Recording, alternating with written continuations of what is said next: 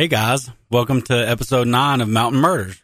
Hey, what's up? Hey, what's up? I feel like we've been getting a lot of positive feedback from folks. Yes, definitely. I've noticed a couple of reviews have been left for us. Yep. With Mountain Murders, which is awesome. Thanks for the feedback. So one of the comments that I had received from a friend, actually, she was like, mentioning that we had accents. And I'm like, well, yeah, we're from the mountains. Of course we do. I don't know what she's talking about. Well, we are from Western North Carolina, and that is why we call the show Mountain Murders, because we are real mountain folks talking about real mountain murders that have happened locally. And we actually put a poll out on Facebook, was that last week, asking people what they'd like to hear. And we gave them some options, and they voted to hear some stories about murdered sheriffs. Right. And there's actually a couple here in Western North Carolina, surprisingly. 3 of them in Jackson County. That's crazy. I know. So it just didn't pay to be a sheriff in Jackson County in the, 20s, 30s, and 50s. So, like we were discussing earlier, this is older cases, back when the sheriff was more hands-on.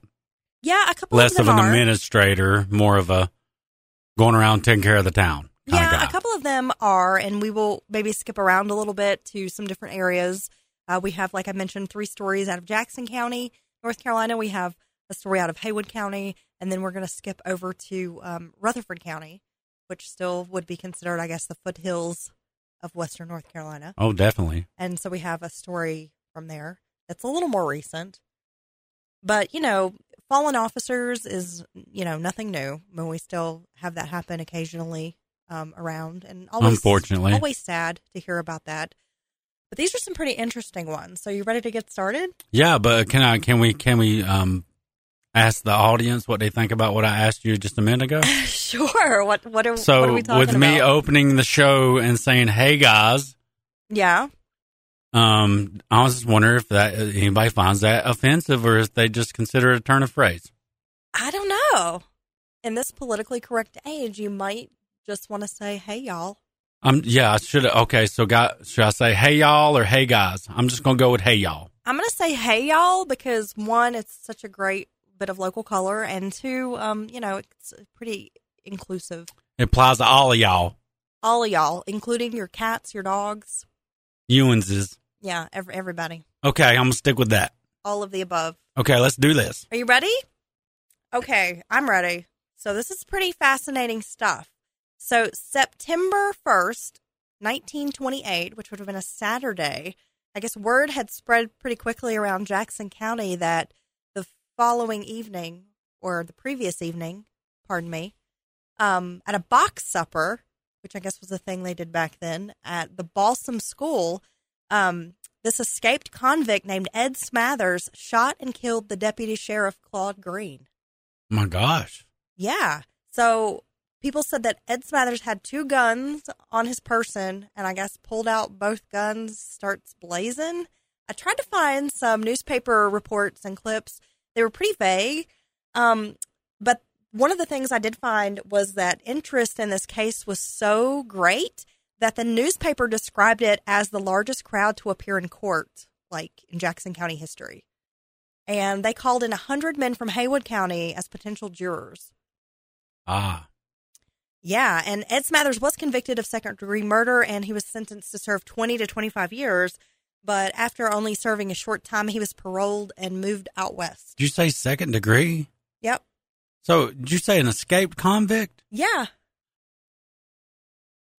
How in the world did they get knocked down? I mean, I know about premeditation and first-degree murder and all that, but I don't know. That's very interesting. Now, some of the things I did find in research was that Smathers' family said that he actually wasn't the gunman, that he was there, but he had a cousin who was actually responsible for shooting Claude Green, and that he was wrongly convicted. But yeah, second-degree murder, was sentenced to serve 20 to 25 years, but apparently only served a very short sentence, and then he got out and moved out west. Yeah, it just leaves me wondering if he knew they were escaped, recognized them, and tried to approach them. Yeah, well, and again, through research from some of the newspaper articles dating, back to 1928, there really wasn't any reporting on the motive, the why. Why did he do this? Just the But- fact of how it happened and the community's reaction, basically. Yeah. But this was 1928. So fast forward about 10 years later in Jackson County, another sheriff is murdered. So Sheriff Mason and a deputy named Homer Turpin, they went to the home of Donald Ash in Webster on Wednesday, June 15th, 1938, to serve some commitment papers when Sheriff Mason was shot in the shoulder and chest by a shotgun blast. So Deputy Turpin immediately, fled the scene, went to town to try to get assistance. And while, he was coming back to make an arrest, with some backup, he ended up finding Mr. Ash dead in an upstairs bedroom from a self-inflicted gunshot wound. Wow. Yeah. So only a decade later from the first sheriff being murdered, the second sheriff is murdered in Jackson County. Doesn't pay to be sheriff in Jackson County back then, does it? Apparently not. And so then we're going to fast forward a few more years to 1953, the date being July 2nd, 1953, so just before Independence Day. Sheriff Middleton, along with several other law enforcement officers, went up to a neighborhood here in Jackson County called Canada. A lot of people call it Little Canada Community. It's a pretty rural area. It's up past Tuckasegee. I guess 281 is the road that'll take you out that way, almost into Transylvania County. Pretty far up there, really rural area, still fairly isolated, even in this day and age.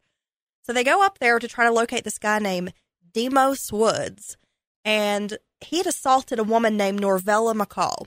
And Woods had eluded arrest by hiding out in this heavily wooded area up in the Canada community, and several of Woods' friends who were with him in the woods were also arrested and gave information about Woods making, I guess, some threatening statements to the sheriff and about the sheriff. And so after they received some information about where in this very forested area, that Woods is hiding out, Sheriff Middleton, along with another officer named John Sides, were walking a trail in the woods when Sheriff Middleton was gunned down by a shotgun blast, struck him in the chest and neck. Officer Sides only saw two figures run into the thickly, dense wooded area, and then a manhunt ensued, and they had to get multiple law enforcement agencies involved, and Woods was eventually captured and convicted of murdering Sheriff Middleton. And Woods' incarceration information has been pretty hard to locate. I mean, if you go into, the Department of Corrections, it only goes back so far. Right. So I couldn't find a lot of information about this Demos Woods, how long he served in prison, but of course, local legend, folklore, stories passed down, if you will, say that he did serve a lengthy sentence for this crime and that eventually he was paroled and died of cancer. Well, he sounds like a real asshole. So this is one of the more interesting stories. I mean, not that, the others weren't that interesting, but I find this one particularly interesting because of the time period and I guess the history that kind of goes along with the story. So the death of Haywood County Sheriff, his name was John Philip Noland, and he was actually a Civil War sheriff.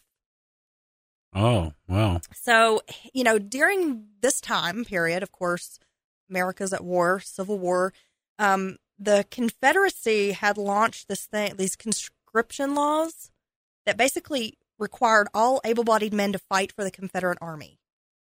And one reason why I think this is pretty interesting, and I'm not going to try to get into too many political discussions with people, but, you hear a lot about like the Confederate monuments, and people have a lot of harsh feelings about that war and about what the Confederacy stood for. And I get all of that. I really do. But there's always these questions about, why do Southerners have such an attachment to this history or this heritage, not hate kind of thing. And I really can kind of see both sides of it because you have to figure a lot of these men who fought on the South Side really didn't have a dog in the fight. They were forced to sign up and fight on the side of the Confederate, right. The Confederates. So they're basically they're drafted. They're drafted, forced, and they're not reaping the benefits of some of the spoils of the potential wins of that war if the South Well, no, won. and especially here in western North And, Carolina, no. there were so very few slave owners here in the mountains. I mean, most of the people in the Appalachian region were just poor dirt farmers trying to make $1 and feed their families. Right, and that was typically the 1% to 2% richest people who might have benefited off that horrible setup. Right. But yeah, so they're forced to go. They do go, Yeah. and then, years in later, their remembrance, families might want to honor them or their service. Right. And people don't really understand that. Well, why? That they fought on the wrong side of history Right. and whatever.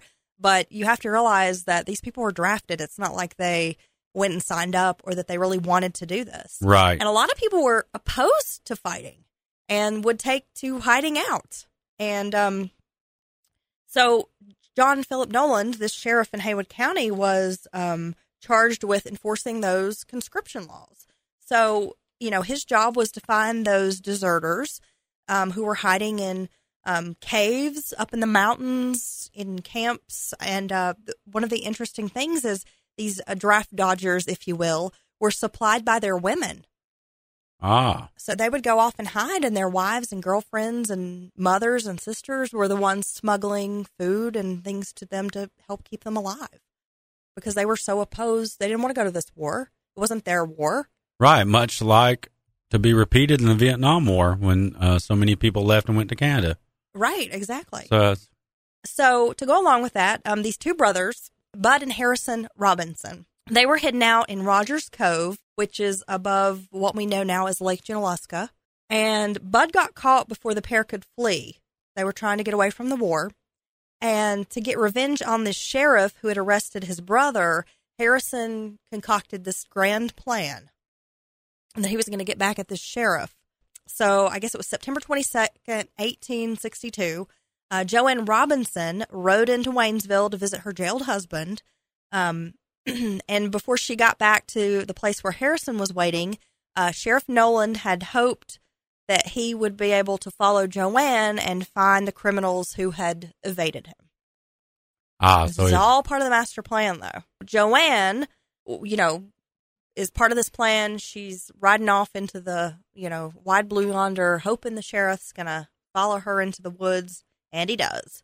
But it was a setup.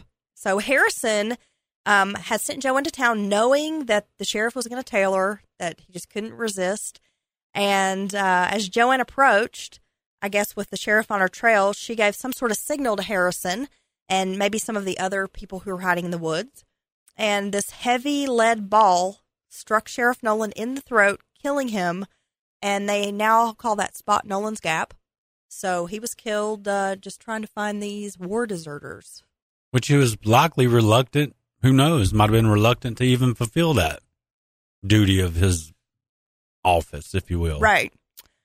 Well, the county arrested this guy named James Franklin as one of the people who caused Noland's death and sentenced him to death in a week devoted entirely to capital offenses in mid-October 1862, but I have no record of whether or not that sentence was carried out.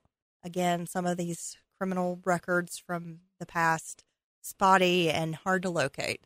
So you really kind of have to just go on the oral histories and some of the stories that have been passed down. Well, I'm going to guess that likely he was put to death because there wasn't any real appeals process back then, if you will. And they typically didn't play around with that kind of thing. Well, several of those Robinsons, including Bud and Joanne, did flee, and they left and they went to the west. So abandoned their mountain home, went west, probably not ever heard from again. And some of the family members that are local here have changed their name to Robertson to distinguish themselves from those assassins. Oh, so right after this happened. I guess it was 1868, the Union Army dropped charges against the Unionist killers. Wow. So a pretty interesting bit of history. And there was a local attorney named Lynn Noland over in Haywood County who did a lot of research on this because this would have been his ancestor. And he did a lot of research on this situation. And, I guess a lot of his research and whatnot has been kind of published about this case. Wow, that's very interesting. So I got another one here that's a bit more recent, and this takes place in Rutherford County. It's kind of a crazy story. So May 31st, 1979, this fella named James W. Hutchins gunned down a Rutherford County, North Carolina deputy sheriff's captain named Roy Husky. And the brother of the Rutherford... That's a hard one to say. It's Rutherford, but around here we call it Rufferton. I can't talk today. Plus, okay, so I got to tell them a little bit about this. We just had hot wings, and I've determined I think I'm allergic to something in buffalo sauce because every time I try to eat wings, and I love wings, something about the sauce kills me. I start to have like some weird allergy attack. Yeah. And I still feel like I haven't fully recovered from that. Yeah, I mean, shit got real there for a minute. I know. I thought I was I thought we were going to have to call some folks for restaurant. you. Yeah, it was pretty horrible. So I sort of feel like I haven't truly recovered from that episode, which was probably only, 15, 20 minutes ago? Right. So you'll have to pardon me if I sound a little discombobulated. It's probably due to my near-death experience that I had while trying to eat one of those delicious flat wings. I love the flats. Yeah, and that was the medium, so thank God we didn't go for the hot. I know, and I eat spicy hot things all the time, so I don't know what it is about buffalo sauce in particular. But okay, let's get back to this story. So we'll just start from the beginning. Here's a refresher for you. May 31st, 1979, James W. Hutchins guns down this Rutherford County deputy. He's a sheriff's captain named Roy Husky, and he is the brother of the Rutherford County Sheriff Damon Husky, and also a deputy named Owen Messersmith. When they arrived separately at the Hutchins residence, located in the foothills mountain region here of western North Carolina, the officers had responded to a domestic disturbance call involving Hutchins and his teenage daughter Charlotte, who had returned home to prepare for her high school graduation that evening and was making some sort of alcoholic drink for a party afterwards. So this caused Hutchins to become enraged, to assault his daughter. Yeah, had a dispute about some vodka, and all hell breaks loose. Well, yeah, there's no way to get your point across about the dangers of underage drinking, like beating the shit out of your kid. Right? Right. I mean, if anything, this sounds like a pretty typical, stereotypical mountain story, right? So we're off to a good start. Well, when other family members tried to protect Charlotte, he became really violent with the rest of his family. Right. So Charlotte escapes and flees to a neighbor's house, and the sheriff is called again. So Hutchins shot Captain Husky in the head with a high-powered rifle, ambush style, from within his home, as this captain is exiting his patrol car, which, of course, he parked in the driveway right in front of the Hutchins home. So guy just doing his job, gets this domestic disturbance call, pulls in the driveway, gets out of his vehicle, wham, shot right in the head. And that is why, to this day, I believe officers are, weary of domestic dispute calls, because you never know. The person you show up to help could end up being the one to hurt you. I mean, it's just a crazy situation. Well, anytime families are involved, these domestic situations, be it husbands and wives, you never know what the hell could happen. Fathers and sons, mothers and daughters, fathers and daughters, that shit can escalate real quick. Yes. Because emotions are running high. We all have family. We understand. You love your family, but they're the ones who can probably push your buttons and anger you the most. Right, and you never know who's the one flipping out when you show up. Exactly. So Deputy Messersmith was dispatched several minutes later to check on the captain, who hadn't radioed or called in. Like, they knew he'd gotten to the home, but then they hadn't heard from him. So they were getting a little worried. So when Messersmith arrives, he saw the captain lying beside his vehicle and realized that Husky had been fatally shot. So as he shifted into reverse and started to back away, to try to find cover, Messersmith was also shot in the head through the windshield of his patrol car. What the hell? Yeah. So that vehicle drifted backwards across the street and in a ditch, with Messersmith's body slumped over the steering wheel, causing the horn to blow without stopping. I mean, this is giving me such a visual. Yeah. It's like something out of a movie. So now he's got two cops. He's killed two cops. Yep. And all over this situation with his daughter and the graduation party. Again, shit escalated real fast. Well, I'm assuming that guy was probably likely pretty batshit crazy anyway. Well, maybe. I don't know. Well, a frantic neighbor, because obviously if you were the neighbor having witnessed this situation, you peer out your window and you see what's happening, I'm sure they're you're watching. going to freak out.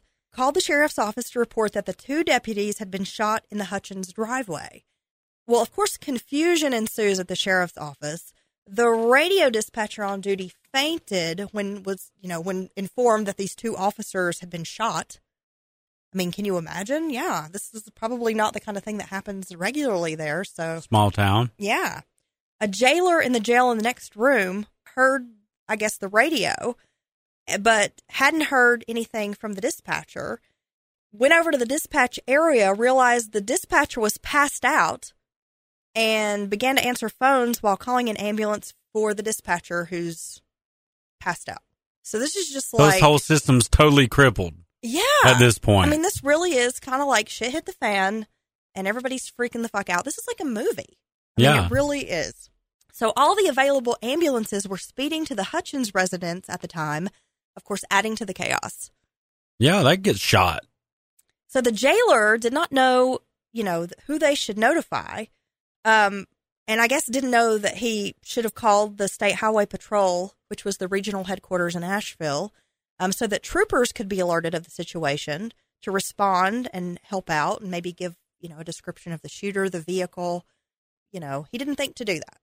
Maybe there's no standard operating procedure. Hopefully there's one in place now. Yeah, I'd say that's what it was, just so far outside the norm. Yeah. And then you have likely the 2 cops on duty, one being a captain, dead. And then, literally. I mean, honestly, this might have been one of the only patrol cars in town. I'm going to probably, that's probably. You got 2 patrolmen and they're both dead, and you got a jailer. Probably didn't have, but maybe one more officer on duty at this time. Maybe if that. Small town. Who knows? 1979. So let's get back to the chaos. So immediately after he murdered the 2 deputies, Hutchins fled the scene in his own car, still armed with that high-powered rifle. And there was a North Carolina State Highway Patrol trooper, Pete Peterson, was stopped at the McDowell-Rutherford County line, which is to the north of Rutherfordton.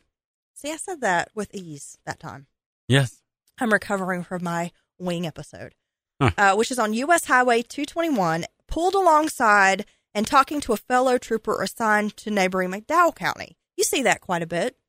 Yeah. Cops pulled alongside of each other talking, whether it's, sheriff's deputy, local policeman, that happens. So, these 2 guys are just sitting along here, chatting, catching up.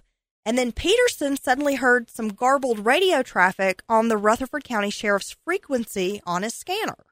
So at that time, troopers often used personally owned scanners in their patrol cars to monitor local law enforcement radio calls because they were on differing high-band frequencies, and the State Highway Patrol used low-band frequencies.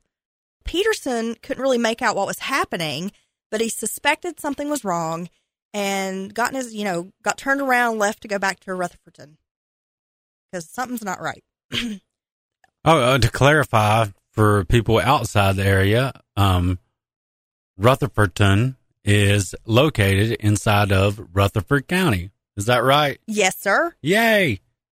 Got to consider this is the pre-cell phone era. So Peterson suspected something was wrong and left to go toward Rutherfordton. He radioed the Troop G Communication Center, which was located in Asheville, which would be the State Highway Patrol headquarters. And he asked State Highway Patrol dispatchers to call the Rutherford County Sheriff's Office and find out what was happening and to see if anything was wrong. Because he just knew something was up. Yeah, there's probably nobody there to answer the damn phone because they're in chaos over there. Well, with the advent of in-vehicle computer terminals and a decrease of radio usage, later the North Carolina State Highway Patrol closed the Asheville Communication Center in 2014. And they moved operations near Newton, North Carolina. And so they left the administrative Troop G headquarters command and garage in Asheville. But in 1979, as was the case with many rural North Carolina counties, the Rutherford County Sheriff's Communications Center dispatched for all emergency and law enforcement agencies in the county except for those state troopers. Ah. So State Highway Patrol dispatchers called the Rutherford County Sheriff's Office repeatedly, but you were right, Dylan. they were not able to get through due to all of the chaos that was happening. That's crazy. So they were unable to get a computer reply either, because I guess at the time they did have the computer system. Didn't get any kind of reply. The jailer attending the phones didn't know how to use the then brand new North Carolina statewide police information network computer system. I wonder if he's throwing water on this dispatcher. She need to wake up. Huh. Or it may be a he. But yeah, they need to come on around. So having used this PIN, they called it the PIN system because it's the Police Information Network computer system. It would have been a pretty fast communications between the agencies. Right. Instead of using those overloaded phone lines. But again, guy doesn't know what he's doing. New technology is probably super foreign to him. Then, of course, you throw in there's this whole crazy situation unfolding, an unlikely series of unfortunate events, and it prevented troopers in the region from getting an immediate situation report on the incident. So troopers were thus unaware that 2 Rutherford County officers had been murdered and that the suspect was at large in his car, out joyriding with his, assault rifle or whatever. That's crazy. Yeah.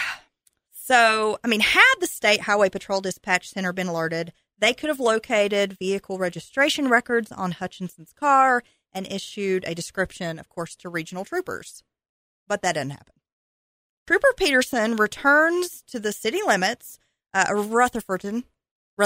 Say, I can kind of say it. You got it. It's always been a mouthful for me. Oh, yeah, it's not easy to say. So Hutchins sped past him, and Peterson turned and pursued, apparently thinking it was just a simple speeder. It happens. Unaware that this was the suspect who had just murdered 2 sheriff's deputies. So Peterson's last radio transmission to Highway Patrol headquarters in Asheville was to give his location and to say the suspect had fled on foot and that he was running into this tree line. And troopers from across the region were made aware of the 2 Rutherford deputies having been murdered and that the suspect was still at large, just as the radio contact was lost with Peterson. Oh, no. So he's just barely hearing this as he's trying to chase this dude. Right. Into some tree line. So as you can imagine, the situation is probably not going to improve from here. Oh, God. So troopers who were rushing to assist the Rutherford County officers at the murder scene then realized that Peterson may have unknowingly encountered the killer of these 2 deputies. So slews of on- and off-duty troopers began to speed to his location when he didn't check in again. Responding troopers arrived to find Peterson's patrol car with the blue light on the roof flashing and the driver's door open. And it was stopped on the northbound shoulder of a sharp curve on US 221 north of Rutherfordton, a distance behind Hutchins' car, which was stopped up near this tree line. And Trooper Peterson was slumped by the driver's side of his patrol car, a gunshot wound to the head. His revolver was drawn and had been fired 1 time, and it was never definitively determined if he had the time, to fire at Hutchins. Troopers noted that Peterson would often shoot rattlesnakes that he might encounter on the highway, though he was also known to immediately reload his revolver so he could have a full cylinder, in the event that he was actually forced to engage in some kind of gunfight. But his body was positioned in a way that was consistent with his having apparently used his vehicle engine block for cover, which, of course, is a standard tactic for troopers. Okay. So I guess they don't really know if he had fired a shot at Hutchins or he just pulled it out as he's trying to hunker down. Right. Get shot in the head. Anyway, James Hutchins was captured in this dense thicket on June 1st, 1979, after a 12-hour search conducted by over 200 local, state, and federal law enforcement officers from across western North Carolina and even upstate South Carolina. So they had to call in some backup. Wow. There was a feature film called Damon's Law that was produced by a local Rutherford County filmmaker on the whole incident. But due to the widespread anger of local residents in Rutherford County, Hutchins was jailed the next day in Cleveland County. Hey. So they had to move him because people were really angry that he had murdered these 3 very respected, well-liked area lawmen. So didn't make any friends with this. I'm sure. And they moved him to Shelby, Cleveland County, North Carolina for his own safety. He was later transferred to a more secure Buncombe County jail for safekeeping up in Asheville, North Carolina. And Trooper Peterson was one of 14 North Carolina troopers killed in the western mountains of North Carolina, the Troop G troopers, which is nearly a quarter of all troopers to die in the line of duty in North Carolina since the Highway Patrol was established in 1929. So some people call Troop G the Walking Dead in some law enforcement agencies and circles. Well, which is not a good nickname. No, it's not at all. And we can remember a couple. Some are due to traffic accidents. Yeah. Being hit on the side of the road. Blanton. Trooper Blanton, yes. Famously shot in the face by that piece of crap. But, yeah. So it's 40 right through there is a deadly stretch of highway. It really is. For motorists and troopers. Well, on June 12th, 1979, the daughter Charlotte, remember, she was kind of the start of all this. Yeah, what the hell? Damn, girl. Well, I mean, her dad sounds like he was completely he's unstable, a maniac. so let's not blame her. No, he's a maniac. But she testified in Rutherford County that on the day of the murders, her father beat her and other members of the family. The disagreement was over the amount of vodka the daughter had poured into a punch for a high school graduation party. So the again, amount. All over not that there's some alcohol. Yeah, but it sounds like it's the amount. Yeah. Not the fact that there's alcohol involved. So that's even weirder. Yep. So September 17th, 1979, Hutchins pleads not guilty following prosecutors' demand that he receive the death penalty. And days later, the jury found him guilty of 2 counts of first-degree murder and 1 count of second-degree murder. And the same jury ruled that Hutchins should die in the state's gas chamber. The judge, Donald Smith, set October 12th, 1979 as his execution date, also referring to Hutchins as the most dangerous man I've ever seen. But appeals brought a delay, of course, and Superior Court Judge Lacey Thornburg, who would later serve as North Carolina's Attorney General and as a federal judge, later set October 15th, 1981 as the date of execution. But then more appeals pushed the date to January 22nd, 1982. So it seems like there are just more appeals being filed. But Hutchins was ultimately executed on March 16th, 1984. So about 5 years after he went on this rampage and killed 3 officers. Was it still a gas chamber? I'm assuming so. I should have just shot him in the damn head. I mean, all those men were trying to do is their job. That's a and keep the community safe. Right? And that just pisses me off.